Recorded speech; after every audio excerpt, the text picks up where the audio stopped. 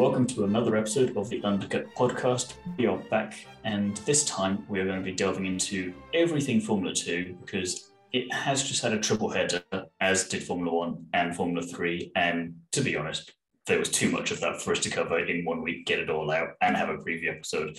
And then no one would have listened to it because there'd just be too much stuff we wouldn't have the time to.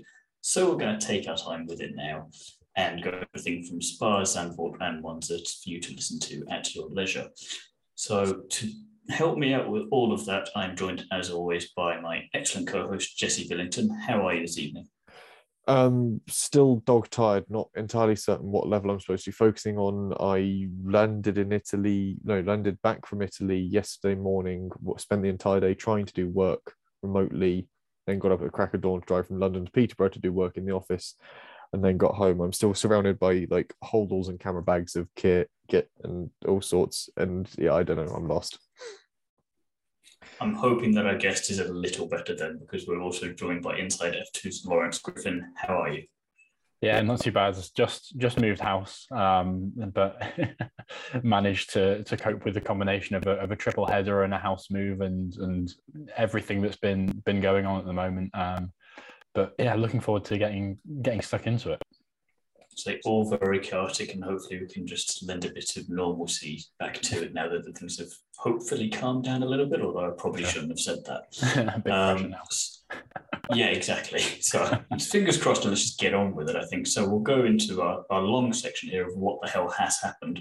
So we'll start off with Spa, which seems not longer than a couple of weeks ago at this point for F1, never mind F2. So quick reminder of the key points here before we get into it. Sprint race, Lawson won it, did an absolutely dominant performance there, and it was very great to see that from him. Doing in second with Boschon coming back to F2 after being out for a few rounds due to injury, and it's third place. Not a bad way to start his comeback.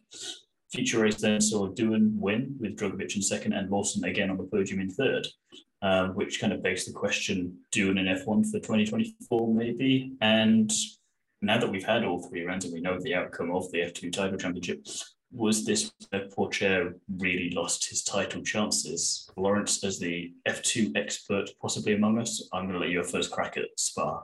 Well, Spa was a very interesting round. I think just pick up on the last point you made there. I think it was not perhaps quite the point that Théo Pourchaire lost the championship, but it was the point at which it became a bit of a mountain to climb from there. It looked increasingly unlikely because, of course, coming into it, through the previous rounds in Hungary, he did so well, and Drugovich seemed to be losing the momentum where Pourchaire was building it, and then Spa was just a massive swing in the opposite direction. And throughout the weekend, he didn't look particularly quick, only qualifying in P8, and then going backwards in the sprint race, which I think was a real surprise to everyone that he would get. So very uncharacteristic of Pourchaire there. He got completely swamped at the start.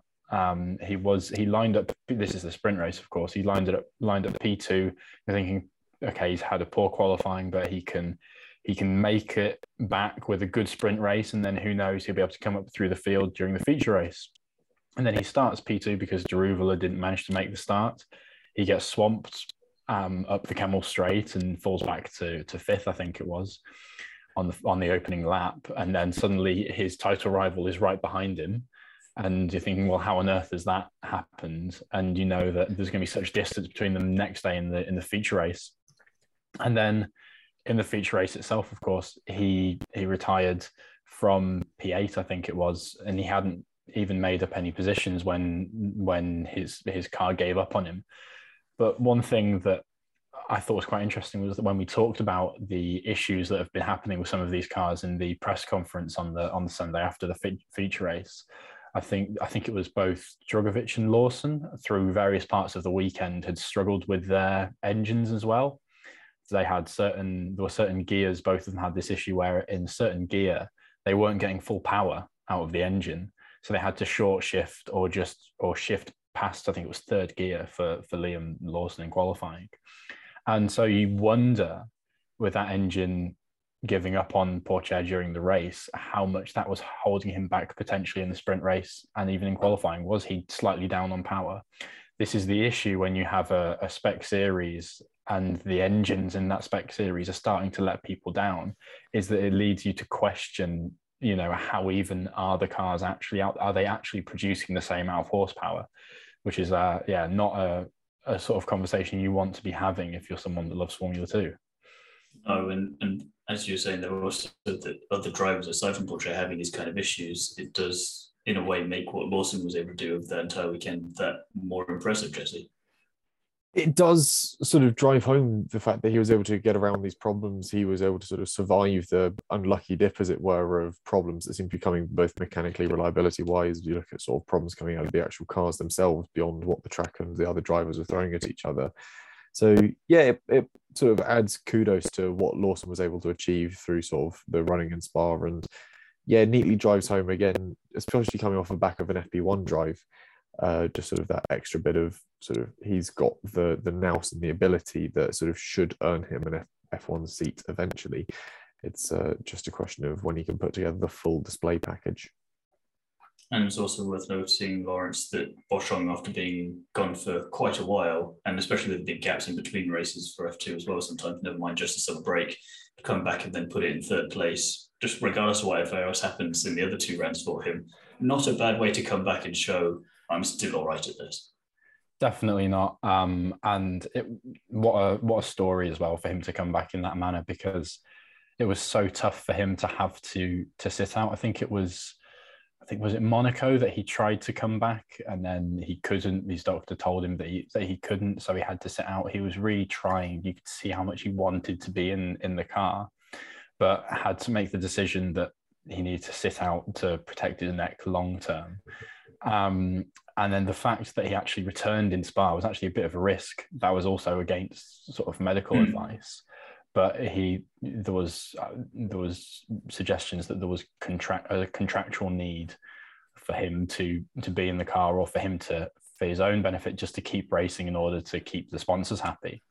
And so when you think that you're driving under such pressure in terms of the finances, and having been out with this injury and still suffering from it, to have performed as well as he did around somewhere like Spa, which is not a track that you can drive. You know, you can't sort of drive at half effort around Spa. You have to commit fully, otherwise you're going to be nowhere in such a competitive field. So the fact that he pulled that off, yeah, what a great story.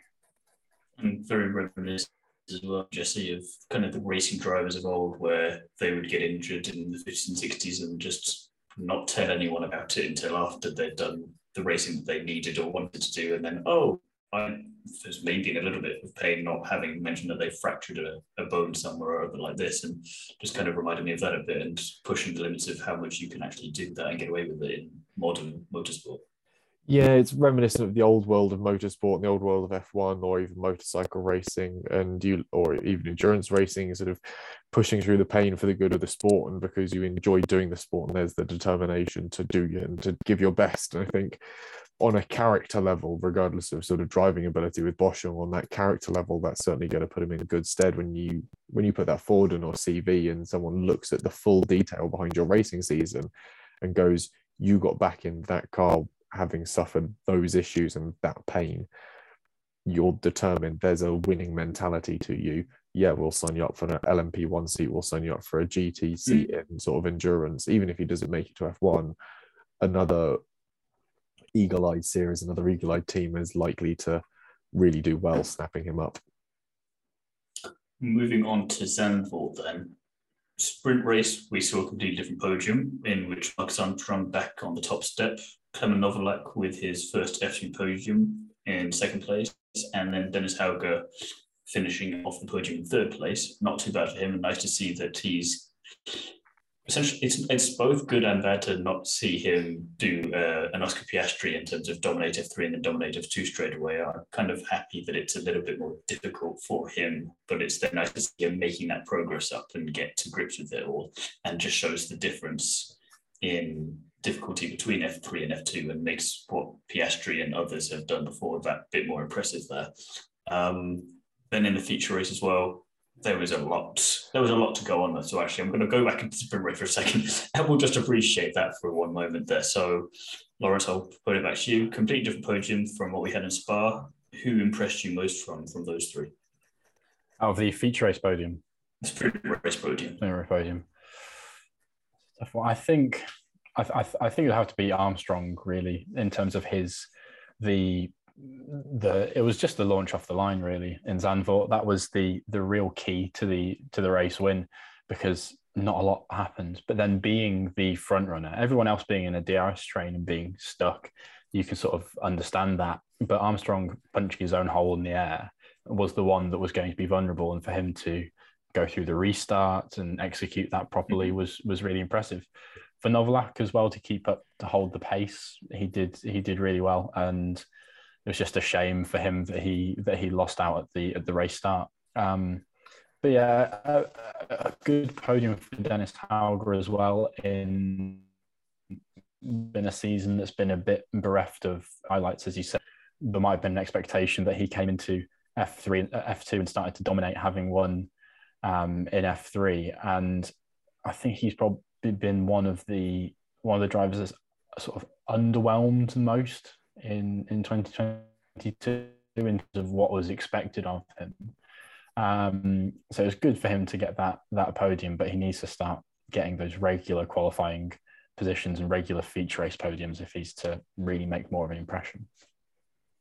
I think it's potentially one of those cases where short-term pain and disappointment for fans in that respect, because they have these expectations, but in the long run it might be better for him because it gives him a little bit more breathing time in F2, and potentially if F1 is the obvious aim for him still, by the time he's ready for it, then or seem to be ready, there might actually be a seat available for him rather than having to kick it around as a reserve driver. Absolutely, and I think people starting to sort of be more accepting of the fact that it sometimes takes drivers longer to build up the experience and then perform. We saw it with Mick Schumacher in Formula 2 as well. He wasn't able to just be unstoppable in his first season. It took him a year.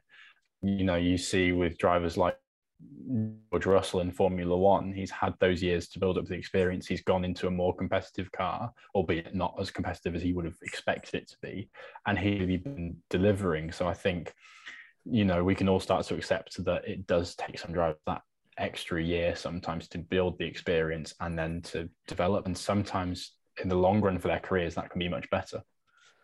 We'll say for Dennis Hauger, when he does make it to F1, which I think is fairly likely he might do if he sort of really solidifies himself in F2 and proves he's got the sort of the nous for it, there is a big Dennis Hauger fan club that goes to sort of races. There was a lot of Norwegian fans at Monza over the weekend just gone, so it'll be interesting to see how the sort of the atmosphere and the social side of things change when he makes that step up, because if they're following him around for F2 for the feeder series, when he gets into the big leagues, that's going to be almost Orange Army levels of crazy.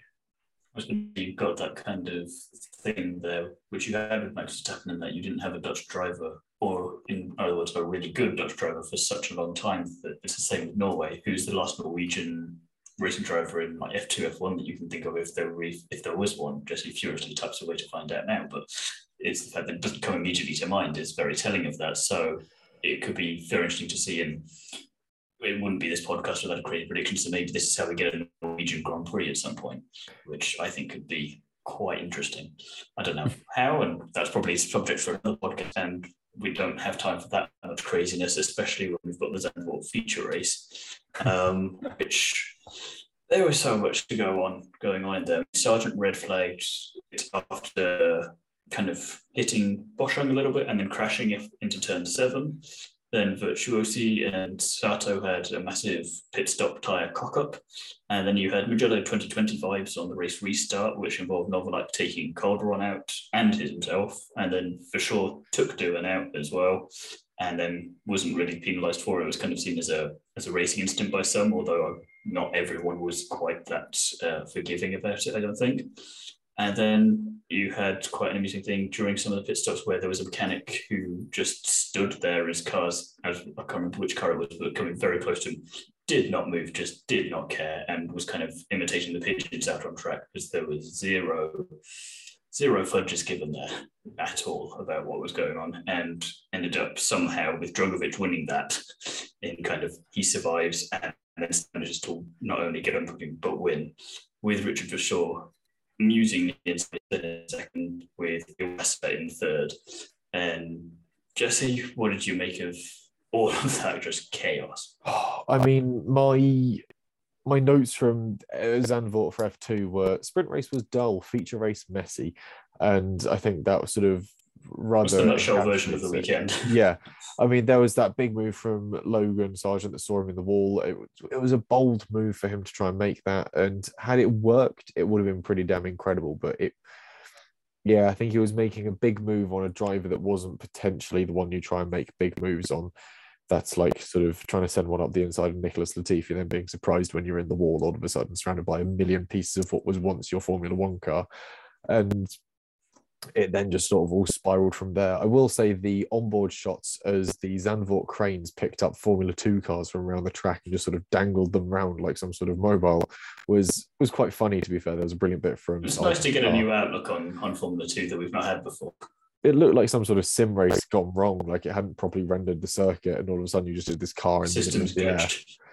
But yeah, for Drugovich to get back onto his winning ways, he hadn't really had a good run of things up until that point. He had done well in the sprint race in Belgium, but to get him sort of back up and sort of winning again really rekindled sort of his sort of championship fight really, and helped him pull out ahead of Porsche.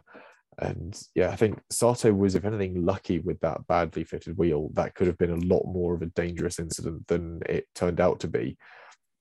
And interestingly, reminisce in hindsight of Formula One that was to come. In some ways, you have an Asian driver with a tyre problem, and then Yuki comes along in F1 and does the exact same thing. It's going to set the conspiracy theorists mad with that one. Yeah, I don't think Yuki's thing I've come to, from the research I've done, if you do your own research, was that it wasn't really tyres for Yuki that were the problem. It was a failing rear differential. But yeah, with that Sato thing, he was very lucky that it ended the way it did compared to how it could have done. Although I will say my sort of winner, if I had to pick one for that feature race, would have been Teo Porcher, because he really rescued some good points out of nothing there, if anything. Capitalised on the madness indeed there, and Iwasa back on the podium, and first time since France, I think it was, Florence, if I'm not mistaken, where he won, obviously. Yeah, a really impressive performance from him. He's another one who's come in as a rookie and is, I think, now already looking ahead to next season, because I think he's in the category of, if he builds a good title challenge next season, he can be putting himself right in the mix there for a 2024 F1 seat. And, you know, traditionally and at the moment, the Red Bull sort of junior driver program isn't flooded with talent that the Red Bull think is ready for F1. Why else would they be looking to Colton Herta for a seat at AlphaTauri? There's clearly, they've not got anyone in Formula 2 who's quite ready there. If you look at Yuri Vips, I think he's pretty much, they've cut all ties with Yuri Vips, it seems now. There doesn't seem to be much of a relationship there. And Liam Lawson, who's coming as the test driver now, I don't think he's quite ready. He hasn't quite performed to the level that people maybe expected in his second season. And Hauger hasn't had a good year either. So he could quickly emerge as the Red Bull frontrunner for an F1 seat next season if he keeps up the good work. So very exciting times for him. But it's just that step in consistency, it can be so difficult to make. So it will really depend on that, getting the qualifying sessions week in, week out, qualifying within the top sort of 7 or 8 places is what you need to do. I think whichever one of them ends up being an AlphaTauri driver for 2024 needs to kind of imitate the pigeons that were on track and just really big balls and just stick it all on the line and hope for the best. There needs to be a lot of them sticking it on the line, but equally I'd like to see Red Bull sort of stepping up and actually doing something proactive with how they're looking after their junior drivers and training them and giving them the tools to develop as drivers. Otherwise, it's basically as Red Bull's fault when they go and say, oh, we haven't got any good junior drivers. You have about 1 trillion of them, but you've actually failed to do anything with them proactively. And now you're looking at trying to sort of fudge the super license system so you can steal Colton Herta from IndyCar because you failed to do anything with the talent you'd amassed. And it's sort of almost the opposite problem to McLaren, where they sort of go around and find all this good talent and have all the sort of massaging. They make sure they're in the right series to do the right thing with the right machinery. Red Bull just sort of sticks them in F2 and then just says, see you when you get to F1. no advice, no help, nothing. And then you've got the likes of Dr. Helmut Marko going, "I'm not very impressed with what we're seeing in F2's this year." And you're sort of going, no shit, you've done nothing to help them, as per. So it's sort of the school of hard knocks, but I reckon, yeah, like we said, if Iwasa can pull something together and mount a good championship run next year, he could be in the running for that F2 seat. There's going to be a lot of drivers that are going to be trying to make a big championship push next year. Obviously, Porsche is going to be looking to make a big run of it. And then you've got Iwasa, Hauger, Lawson, all also sort of vying for that podium. F2 is going to be the one to watch next season, I should think. Absolutely. And one of those drivers as well that I think will be certainly in the mix. We've already talked about Jack Doohan. I actually was really impressed by his Zandvoort weekend. The sprint race you can sort of chalk off because nobody moved anywhere in the sprint race. But the pace he was able to hold in the feature race with a tyre that had no place anywhere near a motor circuit, it was incredible that he was able to be that quick. And the overtake on Vachor around the outside of turn 3 that looked like he was just going to drive up off the banking and into the abyss. It was sensational. And I think he's another driver who's looking ahead to next season. So I think although he got taken out at the restart, and that looks disastrous for him because he's had a DNF, he actually, I think, impressed in terms of the pace he delivered. He looked like the quickest driver out there. And once you put that together with how well he drove in Spa, you start to build a picture of the driver. And the team bosses will start looking at him and thinking, well, this is someone that we can seriously consider for a seat. And people have even been talking about him for a seat for 2023 with everything that's been going on at Alpine. So I think that, even though it doesn't look it on paper, was actually a really impressive weekend in Zandvoort for Doohan. I think it's again one of those things where context is so important, and you need to really look at that when you're evaluating a driver. Because, like you say, you see a DNF, think, well, they probably just screwed up somewhere. It's like, well, no, actually, she was punted off and didn't really do it. Like, some things are unavoidable. I mean, it's like saying that all the cars that were taken out in Mugello within 20 hours all their fault because they should have reacted quicker. Well, no, there was a lot of different things going into that. That was the problem there. So, again, I think, like you say, he's one of these drivers where people were saying about him, oh, he should be a contender for the F1 seated Alpine next year. I'm like, I don't want to rush these kind of drivers because, okay, you have someone like Max Verstappen or Oscar Piastri who it would have been great to see Piastri there this year just to see what he could have done after winning 3 championships on the trot, to see how much of that momentum he could carry forward. But equally, you see what a year out's done for someone like Alex Albon, who just seemed to be spiralling because of the Red Bull situation there. And he's come back into Williams incredibly comfortable and scoring points in a car that doesn't really have any right to be, and kind of trouncing the teammate that's been there for a couple of years. And you just think, if you just let these drivers develop a bit more, especially the ones in the Red Bull program, if we go back to that, you can then maybe stop being so disappointed in them, because not everyone's going to be Sebastian Vettel, not everyone's going to be Max Verstappen. You need that second driver, and even if they're not going to be someone to win a championship for you, that doesn't mean they can't be a really great rear gunner, or someone who can at least develop, and then after a year or two develop into someone who could maybe beat Max Verstappen like Daniel Ricciardo did. So I feel like they're always trying to limit themselves a bit on looking for the next one of those. And anyone who's not up to this in Porsche standards, we're not interested. Yeah, Red Bull always seems to be looking for the next generational talent, and that's the thing. You have to wait a generation for that to come through. And obviously, we had it come through with sort of Sebastian Vettel. Then we obviously had Lewis Hamilton's chances sort of being that generational talent. I don't want to say that Lewis's time as that sort of generational talent has diminished, but equally Max's time as his sort of generation's talent is also coming through at the same time, which is why we saw the brilliant championship we saw last year, and why we're seeing a similar sort of championship from Max this year. I think Red Bull's too eager to just sort of go, you there, you're our next generational talent, and some sort of spotted little oik in F3 just goes, oh, me? And they're sort of like, ah. And all of a sudden they sort of heap this pressure on it with, again, like we've already mentioned, no support, and just go, good luck, we'll see you when you get to F1.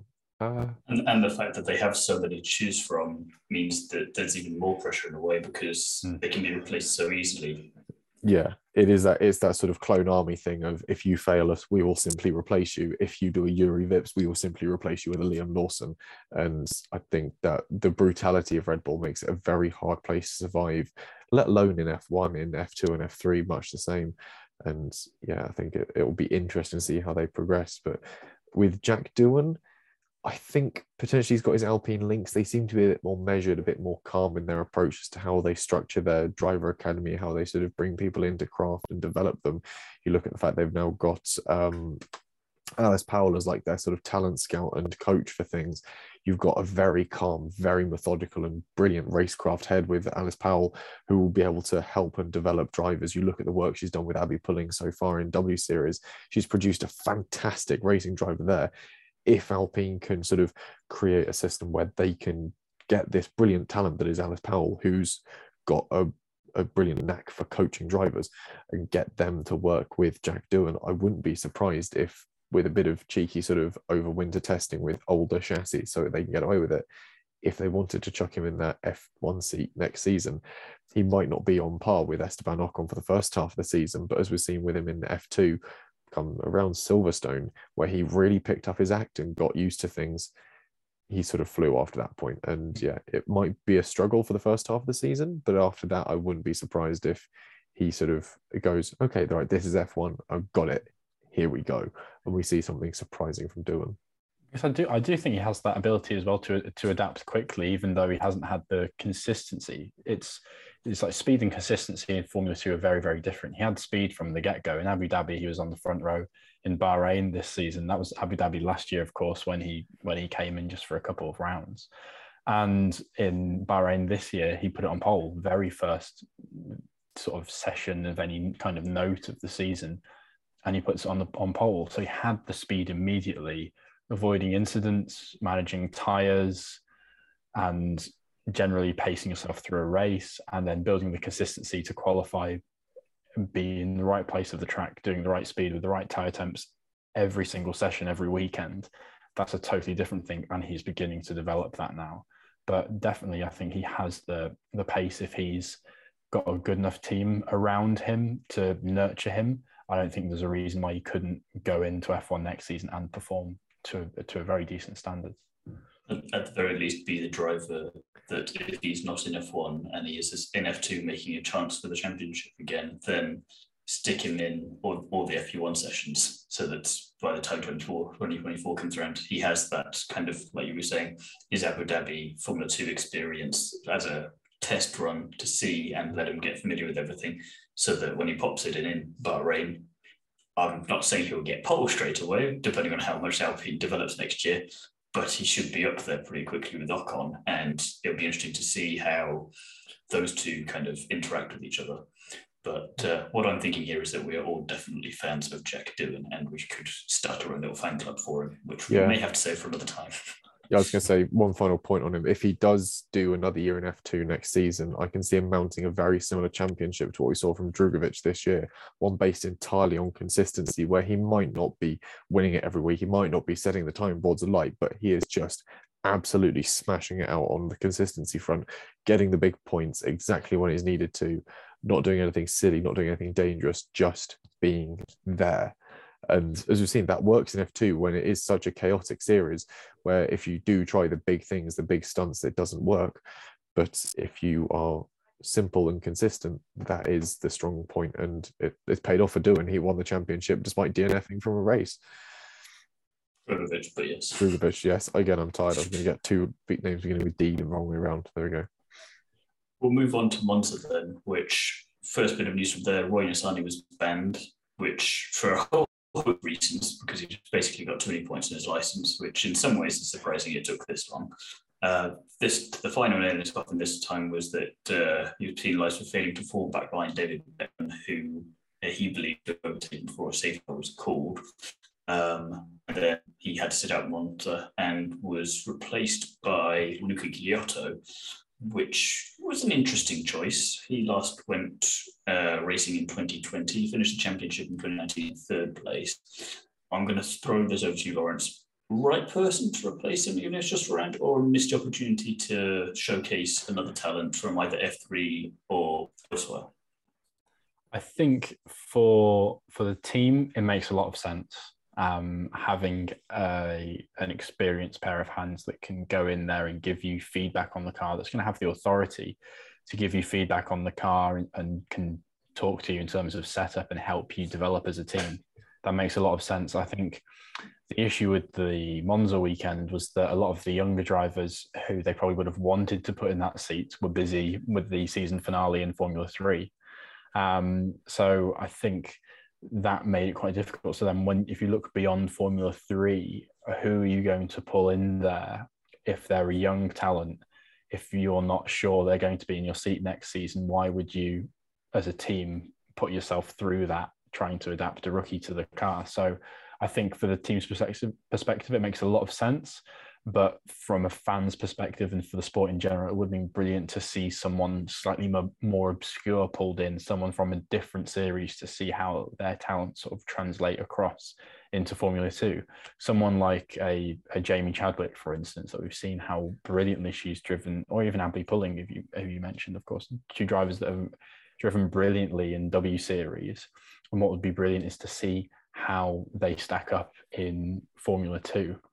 It would put a lot of pressure on them, of course, but I think particularly Jamie Chadwick, with the amount of years she's been in W Series and how well she's driven and everything that she's won, she's ready to prove herself elsewhere in the next step. Someone like her would have been a brilliant choice, I think, for that seat. But like I say, I think for the team, it makes absolute sense to have put Giotto in that seat. So you touched upon a point that I will get to in a little bit. I'll just run through the rest of Monza first. So then sprint race. Before you jump into that, on. I will just interject and say it's annoying almost that the IndyCar season finale was on the same weekend. Otherwise, I would put big money on Red Bull having thrown a lot of cash towards dams to take. This is again, yes, Herta, and put him in that seat just to sort of almost as a showcase to the FIA to go, look, see, he's not an Egypt behind a Formula Series car. Are you sure about that super license thing? Because had it not been for that, I reckon he would have been on the first plane out to Monza. And again, it would have been interesting to see him competing. The last time he was in sort of a European style sort of single-seater series was, I think it was like a regional F4 series in the UK, where he didn't do too badly against some surprising names, but it's been a long time for him since he was racing these sort of circuits, and it would have been an interesting showcase, an interesting challenge, certainly. Anyway, as you were. Surprising names. The sprint race podium was full of three drivers that we might not have been really expecting, and showcase. I mean, all of Monza and F2 this last weekend kind of showcased why Formula 2 is Formula 2. Yuri Vips won the race, kind of somehow coming out of nowhere, especially after his obscurity of a season of near misses and other controversies, winning it by a country mile. Vesti then in second, with Drugovich in third, with those two reversing slightly for the feature race, with Drugovich finally winning a Formula 2 feature race. It's been about 67 years, but he got there in the end. Vesti again, consistency out of nowhere, second place. Don't know where he suddenly found that pace from, but again, it's possibly come at just the right time for him to make sure that anyone who is doubting him, especially at Mercedes, who are looking potentially at what they can do with him in the future, pulled that out of the bag at the right time. And then Fittipaldi got promoted to the podium after an interesting way to disqualify Wasser. I want to describe that as, trying to be as neutral as possible there. Both F2 races were rather chaotic and saw several retirements, and ultimately Felipe Drugovich won the F2 Championship with a round to go, which surprised absolutely no one. Made it a little bit more amusing, if more unsatisfying, that he did it DNFing, of all things, and kind of hits home rather harshly for Porcher that, yeah, you weren't going to win it this year. And subsequently then Drugovich was announced as the first member of the Aston Martin Driver Academy, which a lot of us were thinking was the only realistic place he could go, even if he wasn't going to get a seat at the actual team in terms of being on the F1 grid. This is probably as close to it as he's going to get for now. Going back to Porcher then, Lawrence, I'm going to be slightly harsh again, but did that crash represent kind of his whole season and his chances of getting into F1 next year? I think that's slightly harsh on him. I think that crash, that was a bit of a misjudged rejoin from Boschung, I think, and he was sort of caught in a sandwich there. And I think at that point it was done already, wasn't it? Really, it was over.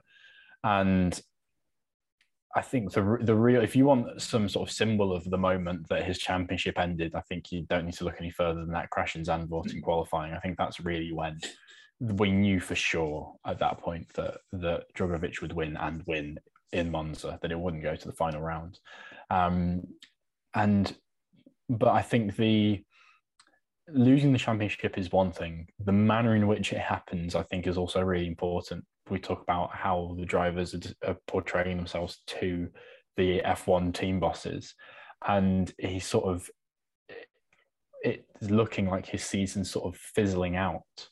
And if he has another poor round in Abu Dhabi, it'll start to look like a very one-sided season for Pourchaire, where he's had this triple header and then the final round where he's failed to perform and he could lose second place. And even if he does finish in second, finish behind by such a margin, that this talent who came through F3, who really set the world on fire in his first season in Formula 2, and then emerged as a title contender and was the only person challenging someone who's in their third season who has all that experience, that you think, well, this is brilliant, it has some momentum, and surely this will, give him a springboard into Formula 1. That momentum is sort of being sucked out of his season now. And yeah, he really needs to be making a really good race in Abu Dhabi to impress upon the F1 team bosses that he's a talent worth considering. But especially more so when he, I can't remember if he confirmed it or not, but giving Alfa Romeo the impression that I'm not racing in F2 next year, kind of hint, you've got to put me in the front car, or Alfa Romeo, like, well, we're not going to get rid of Bottas. Joe's doing rather well, better than we kind of all expected, and we're very happy about that. So we're probably going to keep him. So unless you want a reserve seat and you're not going to be racing in anything, then maybe it's a case of he comes across, because we know he's a good driver, but again, maybe he's trying to bank it too much on his past reputation rather than on the current situation. And okay, sure, people in previous years, like Yuki Tsunoda and other drivers, I'm thinking when Lando and George and Alex all came in as well, they all obviously didn't win the title, only one person could do that. And if you finish second, that doesn't mean you shouldn't get into F1 after that, especially when people lower down have been able to do that. But it also shouldn't mean that you also think it's your right to get in there. And that can come across not brilliantly to anyone who is already on your side and nurturing you anyway. But if you then give them this kind of ultimatum as such, and you say, well, I'm not doing this, so you've got to put me here. And they're like, well, no, we don't actually, because we've got two perfectly good drivers. And if we want you to go there, and you can go back there, but we won't back you. And then you definitely don't have a seat for 24 because there's so many other drivers that play for other seats. He really needs, like you say, he needs to pull it out of the bag a bit in Abu Dhabi if he wants to kind of salvage his year in some way, which for someone who's in second place in championship, you wouldn't think it would be kind of that situation, but it's a little bit reminiscent of Piastri in some ways. It's like, how are you causing this much drama when you're not even there yet? And I think with the issue with Abu Dhabi as well for Formula 2 drivers is it's so late. Silly season will probably be done by the point that we get to Abu Dhabi. I think the most likely path now for Pourchaire, I think because we've seen with Drugovich that winning in your third season will always have an asterisk next to it of, well, the tyres, the car, it's expected. Things that Drugovich did, for instance, in Barcelona, you're thinking, well, that management of the tyres and that judgment, that is experience, and that's what it gains you. And I think that's a fair point to make. So I think for Pourchaire, he's going to be thinking, what is the value of me doing a third season? I don't think there is. I think Pourchaire is most likely to do what Drugovich has done and what Piastri has done and go into some sort of reserve role, gain experience, get embedded in a Formula 1 team, get known more within the paddock, and then look for a Formula 1 seat. I think that potentially is going to be the more normal route now that we're seeing with Piastri, with Drugovich, and potentially with Pourchaire as well, that they go into this reserve driver role. But it does...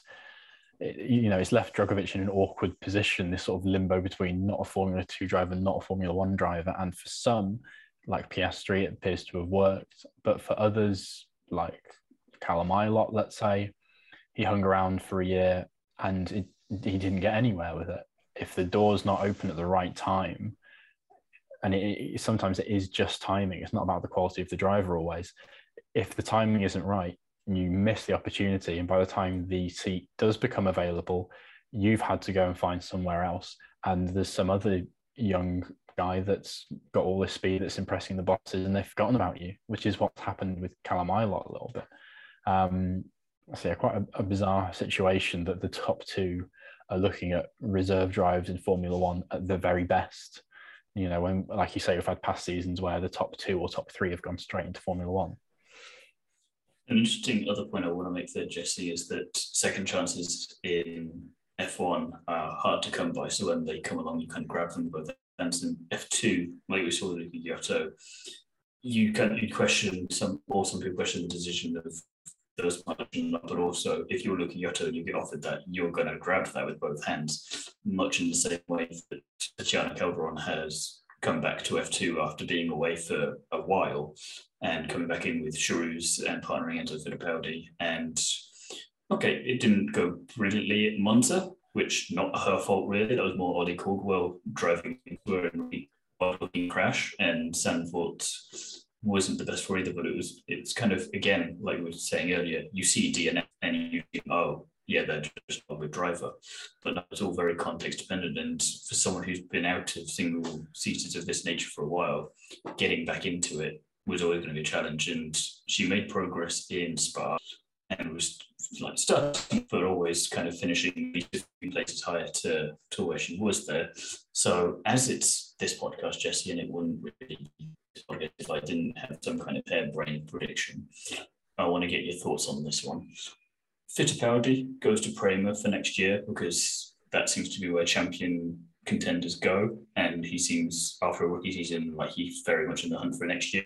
They keep Tatiana for 2023, and because they're just turning into nice chaps over there and they really want to go get them attitude, they do what we also suggested earlier, and they hire Jamie Chadwick and they just say, sod it, let's go for it.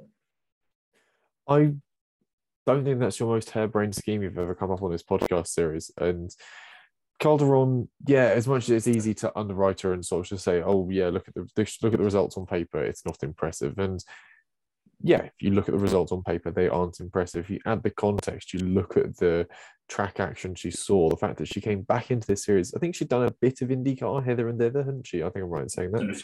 Races this year, yeah. Yeah, so she'd immediately jumped from one very different car into, again, a very different car, both very different aspects, very different setups, very different styles of driving required from them.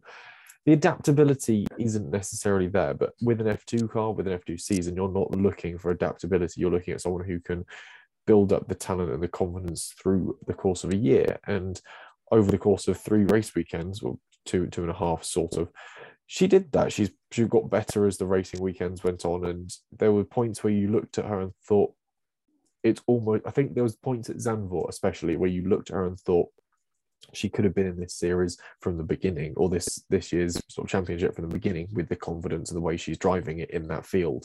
And the Charouz car isn't hyper competitive. It's not the best car on the grid by any means, but she was doing much as we'd seen with Enzo Fittipaldi and taking it by the scruff of the neck and sort of demanding the best from that car. And yeah, credit where it's due. She did a pretty good job of it. It's a shame that she sort of injured her hand. We wish her all the best with recovery from that, and hopefully we'll see her back in the car for Abu Dhabi. But yeah, it's just unfortunate that this triple header went the way it did for her. I think a bit better luck, she might have done a lot better than we saw.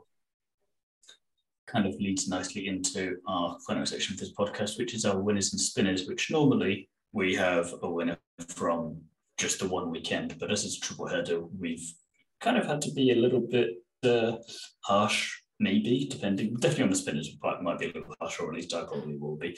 But I'm going to start with you again, Jesse. Who's your winner for the triple header of F2? My winner's going to be Jack Doohan. And again, this sort of goes back to you might not have seen the results on paper, but there's been a lot of good action from that boy over the course of this sort of triple header. He's really endeared me to him. I've really come from sort of quite an endearment with the guy. I think potentially because I still quite like motorbike racing and I recognise the dual name from sort of racing quite a while back. It's nice to see him sort of finding a home. He started out trying a bit of bikes, but then sort of got into karts and then eventually made his way up to Formula 2. And he's found a home there and he's doing very well at it. And yeah, like we've sort of mentioned previously, we had sort of chatted about it for a while.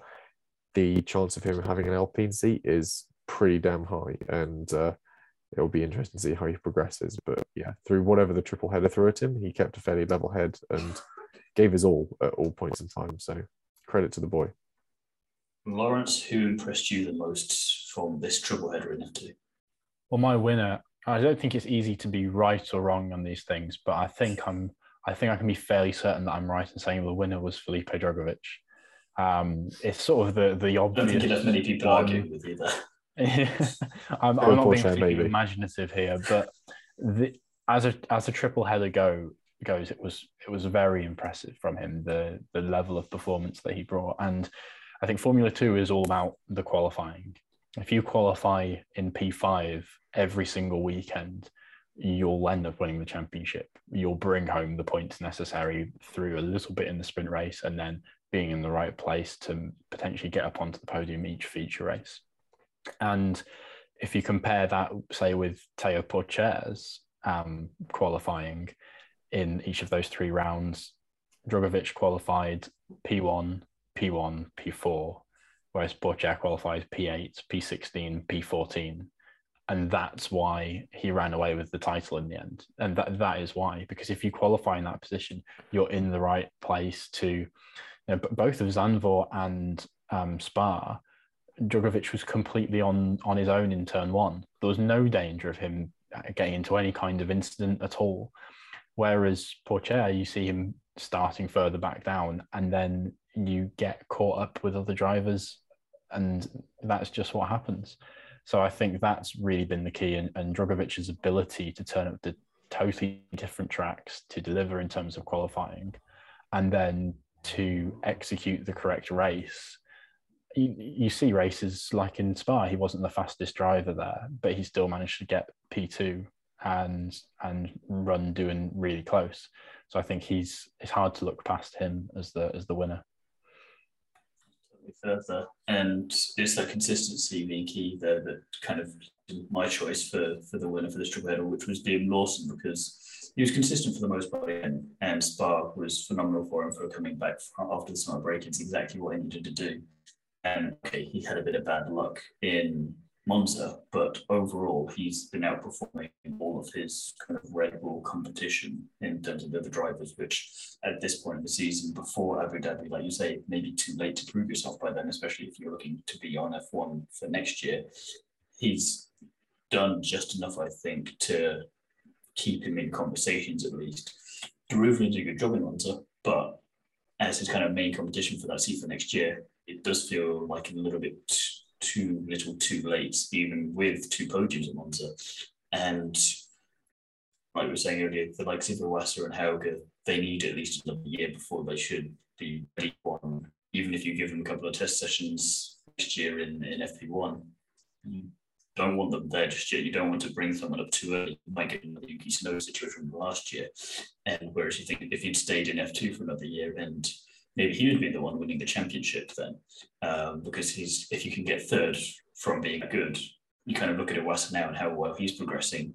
You want to keep him F2 because you want to see him. You want to see what he can do there. You don't want to rob him of an opportunity. So for me, Liam Lawson did exactly what he needed to do and was the winner there.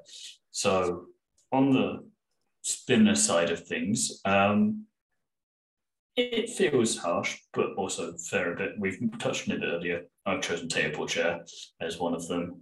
It just, like we were saying, a little bit overconfident about his own abilities and then not having the results to reflect that. And context doesn't help a lot either with some of those results and kind of letting it all get away from him a bit, in my opinion.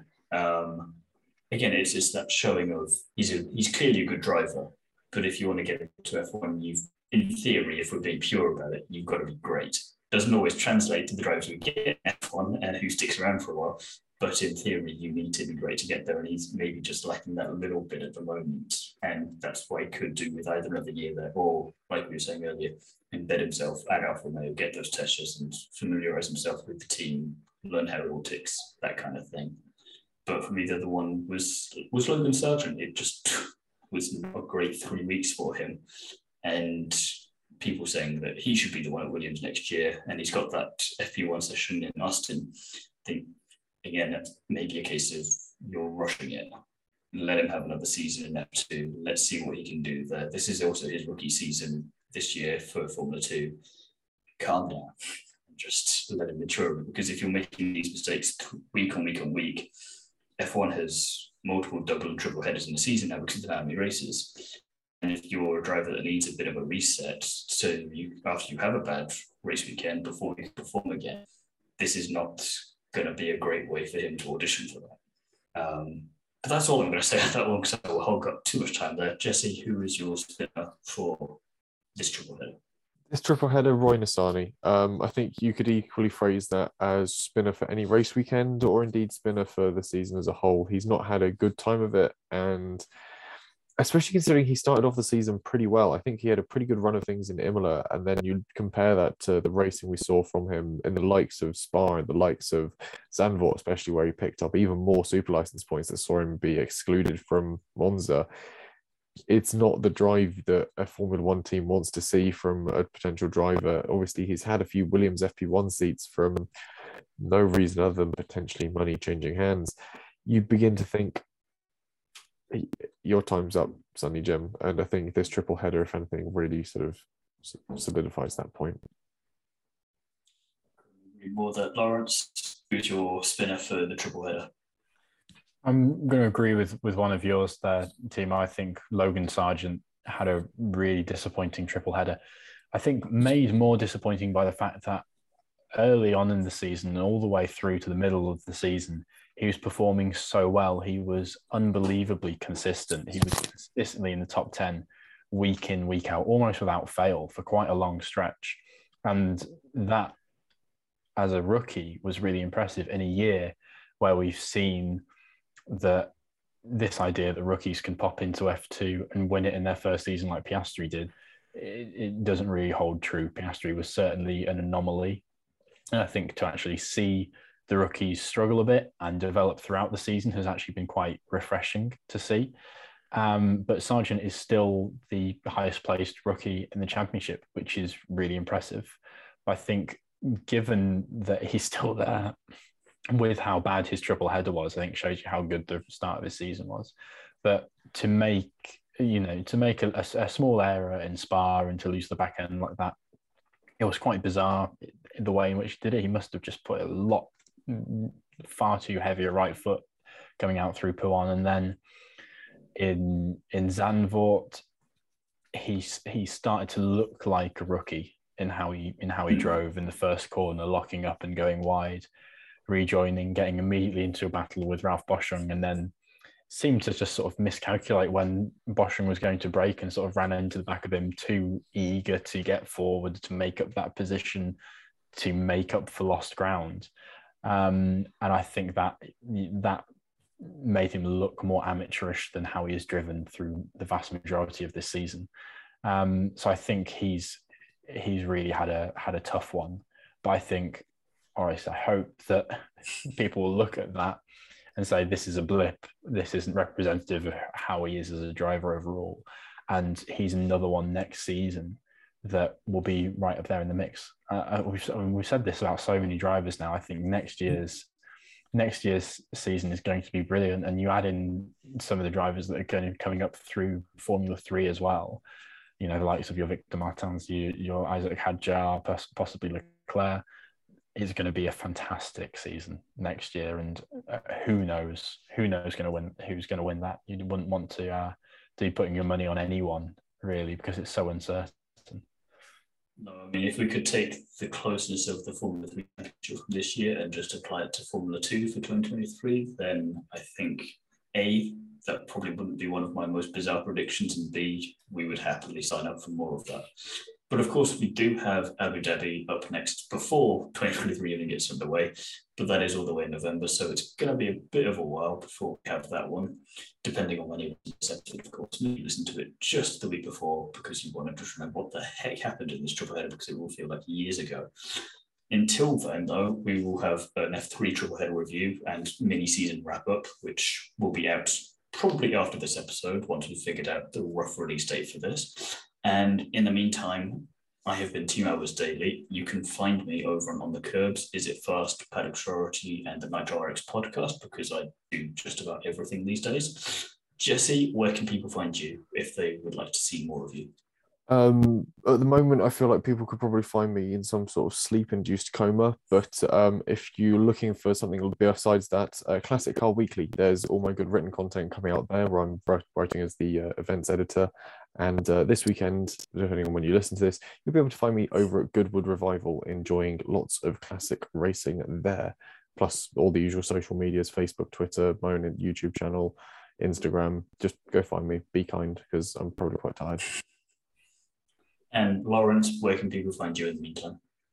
Yeah, likewise on social media in various different guises, and on Inside F2. If you've enjoyed this podcast and you're wanting all things Formula 2, you need look no further. So yeah, definitely go give it a look, check it out.